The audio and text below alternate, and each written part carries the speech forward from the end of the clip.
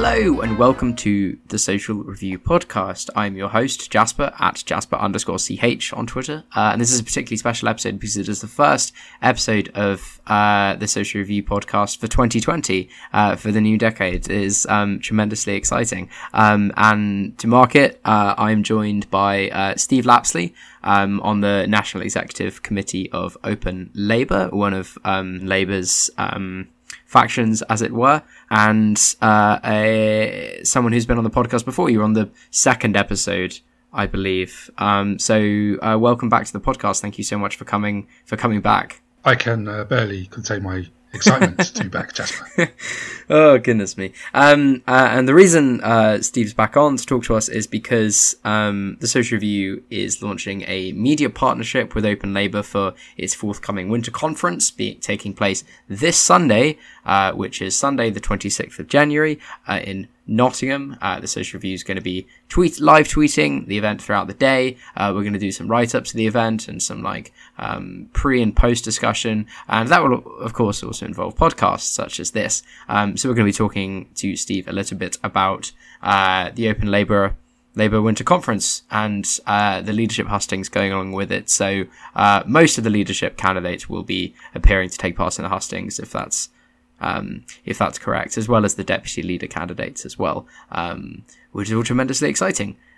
So Steve, again, thank you very much for coming back, and also as a co-editor of Open Labour and someone who sits on this NEC, how do you see the role of Open Labour going forward? Or if you were to describe what Open Labour stands for to someone who's never heard of the faction before, and is listening to this podcast, how would you describe that and its relevance now post 2019 election?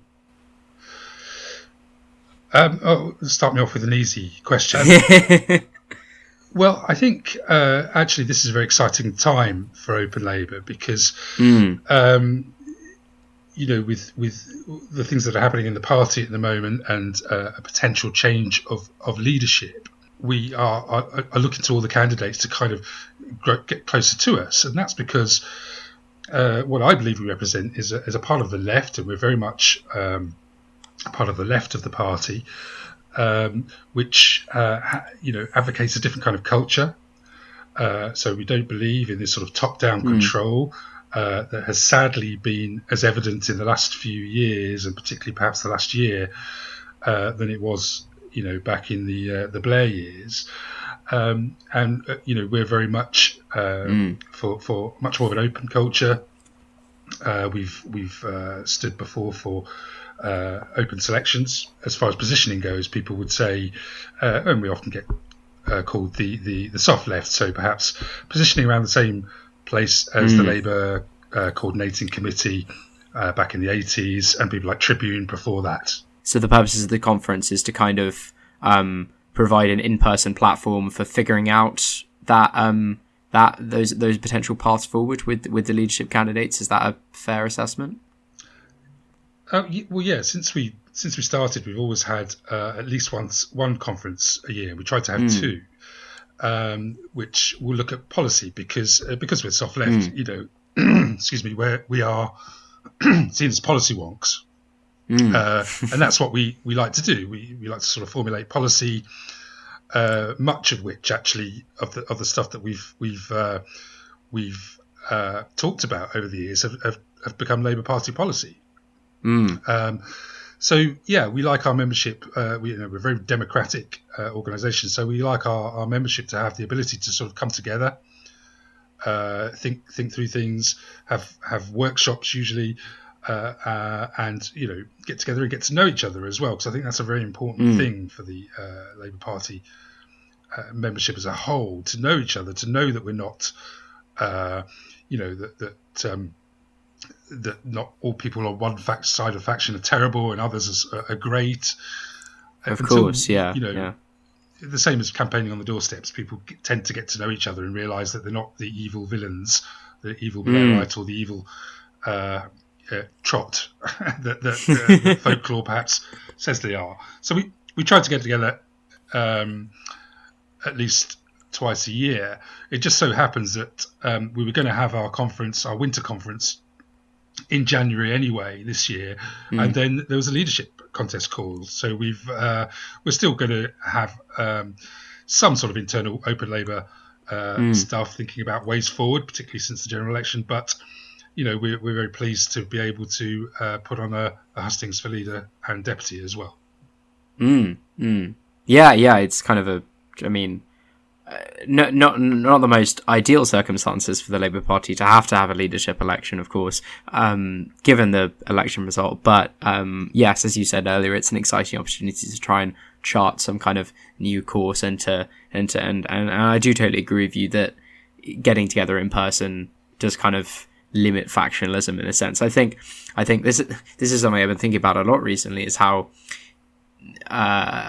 online discourse, so mainly discourse on Twitter, kind of enables and implicitly promotes a culture of very extreme factionalism, where everyone is sort of against each other, and the just any one off word can set off hours of arguments between people who, as you say, really do have more in common than they don't. But I digress. I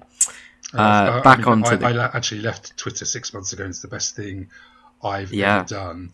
I have to say, it's made me look at the Labour Party completely differently to being in that Twitter bubble, which can be sometimes so violent and horrible. Yes, yeah, and I 100% agree. I haven't left Twitter completely, but I've certainly been taking long breaks, encompassing like several days, and even when I do that, and then I come back, I feel like I've missed so much that's happened. I feel there have been all these different debates and arguments, and then I'm getting slightly off topic here, but this taps into some stuff we covered several episodes ago when we were having tech specials, and when we were discussing digital democracy, and like kind of like when one should log off, and whether there's value in following everything minute by minute, or whether there's more value in catching up with everything at the end. And I was leaning more towards you may as well catch up with everything at the end and not have to partake in the hours or days or weeks worth of discourse getting to that place. And I think taking a break from Twitter enables you to appreciate the rest of your life much more, and also still to get to the same conclusion that everybody else reaches anyway, but skip all the waffle. But I will digress. The fact that there are leadership hustings happening at the same time as part of the conference are incredibly exciting. So would you be able to tell me and tell our listeners a little bit more about those hustings and what kind of format they're gonna take? Because it's sort of a hot issue at the moment, with Jess Phillips writing an article in The Guardian recently decrying the later set of leadership hustings over the weekend. So how are those hustings? What form are they going to take? Yeah, well, I was quite surprised to see the format of the hustings. Very American president with the podiums, etc. And that's certainly not something that we had thought about doing. What we are. It's very difficult to have the sort of conversational style where people argue on stage with each other that Jess was sort of alluding to. Yeah, I don't think that's really going to be doable. Nor do I think it would be particularly good for the party. Can I ask you why? Well, I think there are always going to be time limitations.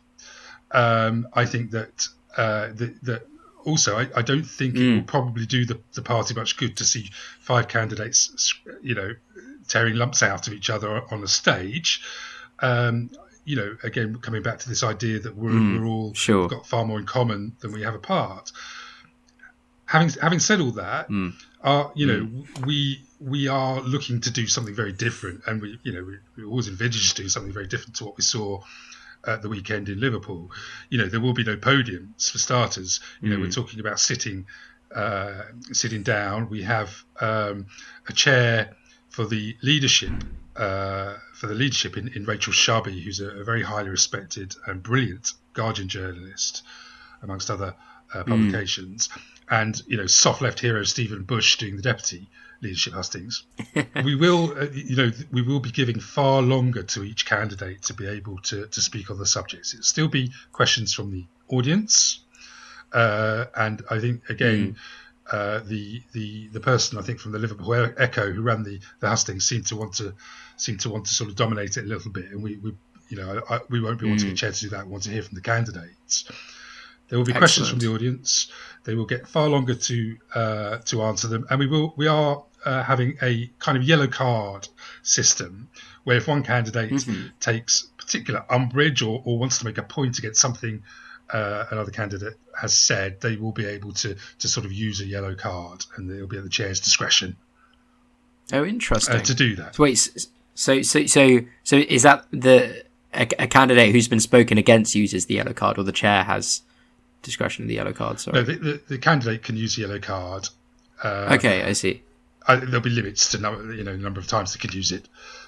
Sure. Because there are time restrictions, but I think we hope for a very different kind of feel to that kind of look forward to the camera, give your answer your questions in I think they had 40 seconds, which is just sloganeer. It's just putting out slogans really. They'll have a lot longer to answer questions. They will have the ability to come back through this yellow card system, and also there's going to be we'll be giving each candidate some time to make a statement at the start and a closing statement at the end. That sounds good. So is the idea behind the yellow card system kind of tapping into what we were just talking about, of like, at the end of the day we have more in common than we don't, than what there's more in common, there's more that unites us than what divides us, kind of thing, of like trying to downplay that culture of aggression. Is that the idea? Yeah, I mean, we don't want people shouting across the stage at each other. Yeah. I don't think necessarily the leadership candidates would do that. Maybe one or two on the deputy's side, but we won't go into that. But I don't think necessarily that would happen. But we want also to be able, one of the criticisms at the weekend, and I think is, we've thought about that, was that candidates weren't able to come back. They had 40 seconds per question, which is really just as I say, it's just a way of being able to sort of belt out your slogans and move on. And it really didn't teach us a great deal about each of the candidates, I think. So this way we hope that there will be a bit more of a conversational style, the ability to sort of come back on points, although, there will be obviously have to be some restrictions on that, but also much longer from each candidate to be able to answer each question raised from the audience. Yeah, I think that sounds fantastic. I mean, like, one of the things which really frustrated me about the TV debates for the general election was how, except the BBC special where it was very direct audience participation, and the audience were really taking both Jeremy Corbyn and Boris Johnson to task, as well as the other leaders who took part as well. They seem to be formats for leaders to, as you say, spout their slogans, and there wasn't an awful lot of engagement. And I didn't watch the hustings over the weekend, but any kind of format which just devolves to that seems absolutely boring and completely unhelpful to me. So I think the format and the thing which you guys are going for seems much more preferable. So on the topic of the leadership contest, you're going to be having the hustings, and we're not even, I was about to say we're halfway through. We're not even halfway through the leadership contest. We're not even a third. We're not even a fifth. No, it's going to be a long race. A long slog. Which in a way, I suppose is in one sense is a good thing, because it allows a substantial period of time in order to reflect over the different candidates and for them to properly thrash out their agendas and any respective differences. On the other hand, the fact that I was about to say that we're almost halfway through should give some indication as to how the race is being perceived in my mind, at least. Yeah, but I hope it gives time for the candidates to flesh out. I mean, obviously there'll be one or two dropping out relatively soon, but I hope it gives them time because we've just suffered the worst electoral defeat we've had since 1935, and this party needs to be able to properly reflect rather than just people saying, I'm going to vote for this person because it's not Jeremy Corbyn and we need a complete break, or I'm voting for this person because it's a continuity candidate. I think we just need to do better than that. We need to have a proper reflection of what's gone wrong, what's gone right, what we need to look at. Because I'm from the Midlands, and we've lost huge numbers of what I'm not particularly keen on the term heartlands, but seats that have voted Labour forever. And they've gone, and those people, we need to work out a way. We need to speak to them again because we're not speaking to them at the moment. Yeah, 100%. And even though it does seem like a long time, that as you say, that is what needed. If it was a short, sharp thing, then we wouldn't be having that proper debate, and we'd be setting ourselves up for going into yet another failure in a couple of years' time when we have another general election.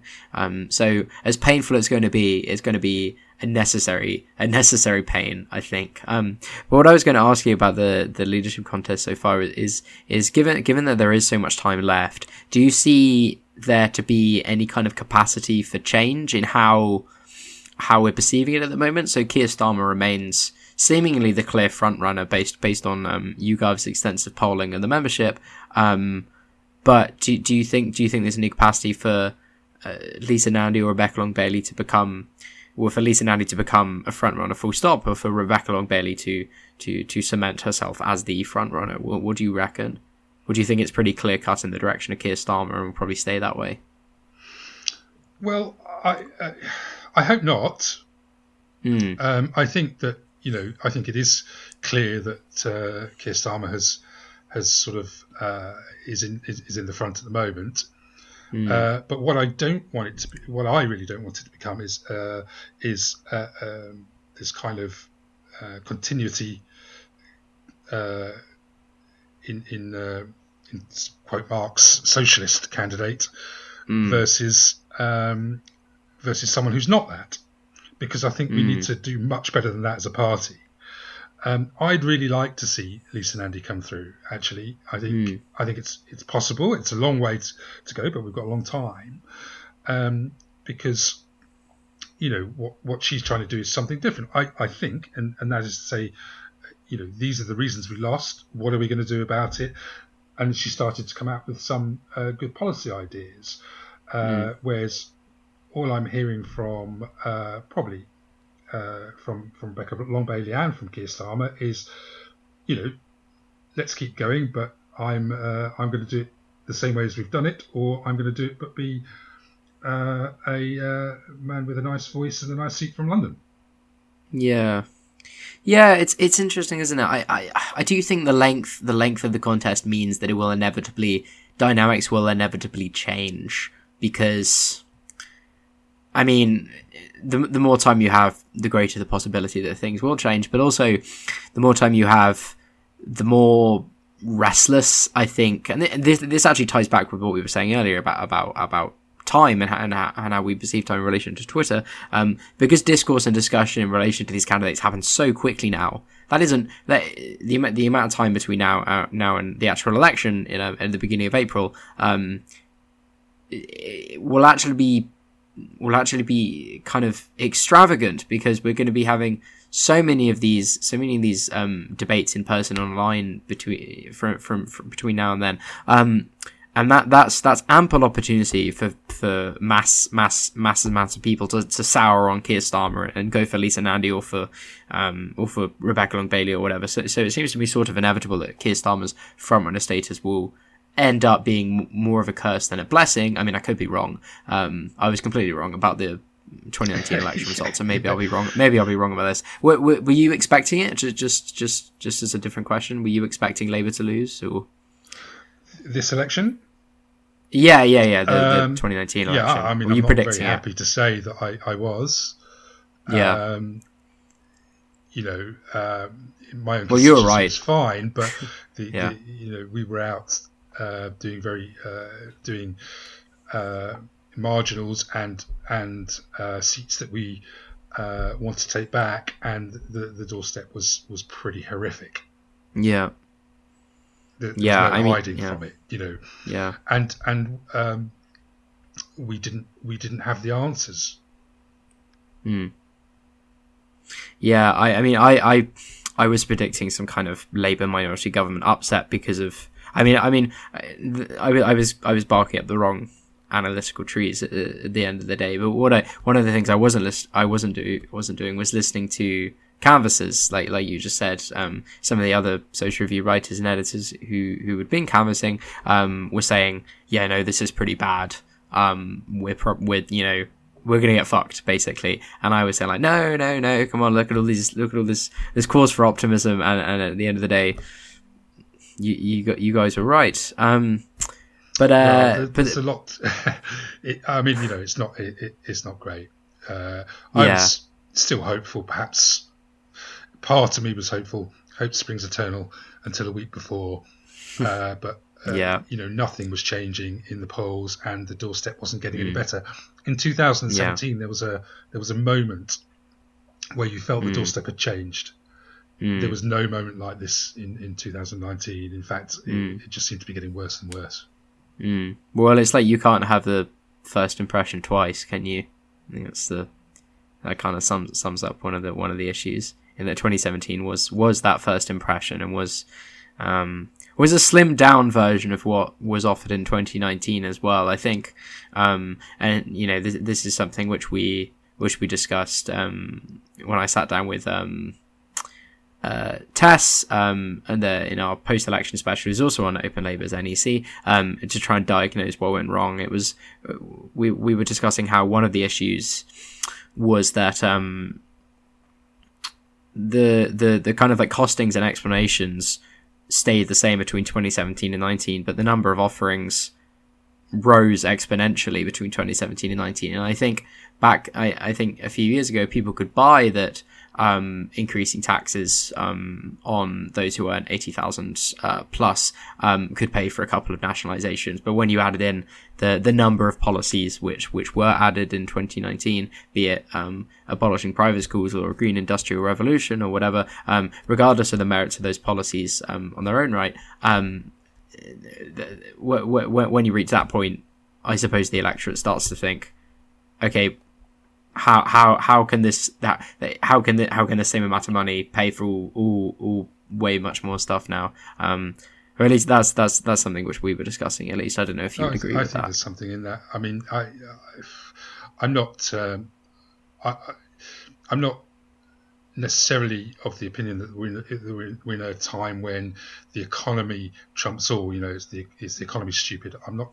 I think actually there are different narratives operating. Yeah, I mean, that's important, but there are very different narratives operating at the moment, and these are sweeping across the world. It's not just in this country, but we are seeing a rise of the populist right, and the left and the liberal left really needs to start getting together and finding an answer to those narratives, because at the moment we're losing badly across the world.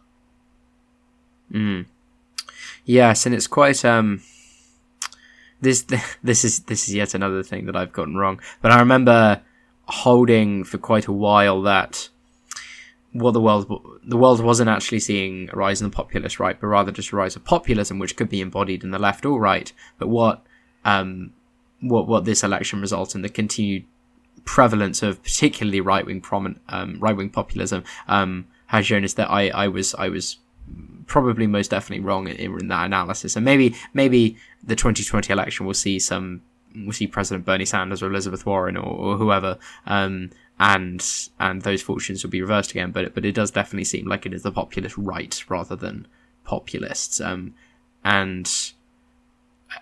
I do worry about that. I'm sure you do as well, as I'm sure do all who are listening to this. I do worry about the implications for that on political consensuses within the United Kingdom, and I do worry that there will be some kind of new political consensus which is more to the left economically and winning the argument as it were, but much more to the right on cultural issues and sacrificing minority rights, which we fought so hard to achieve. And just as worrying perhaps is the fact that this sort of left populism, which does the same thing, is now emerging. Yeah, and I think that's why this leadership election is really important, because what I really don't want Labour to do is revert to that, is maintain being economically left wing, but then say but also we're not going to try and protect migrants' rights or do much about anti-Semitism or do much about trans rights or anything like that, and just throw those all to the wind and decide they need to be more Blue Labour-esque, I suppose, in terms of the cultural diagnosis. No, the left still has an enormously powerful message to sell. Yeah, we've exactly. just got to get the right package for it. Yeah, I remember hearing an analogy to the extent of you can like individual meals and foods on a restaurant menu, but if you take a look in the restaurant and the lights falling down and it looks a bit dank, you're not going to want to go in, right? And I suppose that kind of works broadly for as an analogy for Labour and why voters didn't choose Labour. Back onto the topic of Open Labour for the very end. It's this Sunday, correct? Sunday the 26th of January in Nottingham East. Is it Nottingham Trent University, right? It's at Nottingham Trent University, yes. You're giving the closing remarks as well, which is very exciting, correct? I am, and also we will have Nadia Whittam there, who's the new MP for Nottingham East, and an Open Labour member. So really looking forward. I mean, obviously I work closely with Nadia during the election because I live here too. So I know her well, but I think it's a great opportunity to come and hear Nadia speak. I think she's making a great splash. Being the youngest member of the House, she's getting a lot of attention, but I think she's got some really interesting things to say. Alex Sobel, who's our parliamentary officer for Open Labour, also will be speaking, as well as all the leadership candidates. So I think, all in all, it will be a really interesting day. A really interesting day, a really revealing day for this seemingly much better format for leadership hustings. And fantastic to hear both Alex and Nadia be able to speak. Nadia wrote for the Social Review, in fact, last summer, I believe, and Alex Sobel has been on the podcast a couple of times. He was absolutely terrible. Listeners, you may have heard him in last month's Christmas special. He was awful. His acting ability, I must Bless say, him. Needs to be called out by every man and beast. Maybe that can be a conversation topic on Sunday. Mass playings of the Social Review Christmas Carol. Goodness me, I'm not sure anybody's acting ability was really illuminated well. Not even mine, and I act quite regularly. Oh, dearie me. But yeah, it sounds incredibly fascinating. How can people attend? Where can people get tickets? Well, there is how much are tickets? Come along to the Open Labour Facebook page or Open Labour Twitter. There will be a link there to the Eventbrite, or the Open Labour website. You can find tickets across all of those. Amazing, and join Open Labour if you haven't already. Absolutely, the option's there to join Open Labour. I'm not sure what else the message from this podcast would be if it weren't join Open Labour. Yeah.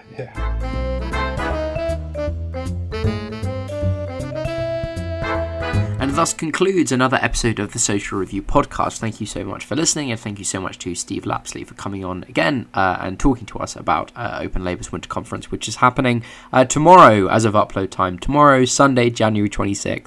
Incredibly exciting. We'll have a link to the tickets where you can buy tickets in the description and on the article on the website. So go and get tickets and head up to Nottingham if you're not already to watch those really cool sounding leadership hustings and to also say hello to the Social Review. I will sadly not be there myself, but a bunch of team members will be around, so do come and say hello if you're a fan of the site. You can follow along on Twitter at Soc Review, although let's face it, you're probably following us on Twitter anyway. to read more of our live tweeting about what's going to be going on at the conference, we'll have coverage going up on the website, and there will probably be another podcast coming out after it. You may have noticed that it's a slightly less regular upload schedule for the Social Review podcast after Christmas, but rest assured it's not going away. We have been planning some really fantastic episodes and interviews to come up over the next couple of months, and so do not worry or do not celebrate. The podcast is here to stay. Thanks ever so much again, and have a good rest of your day. Goodbye.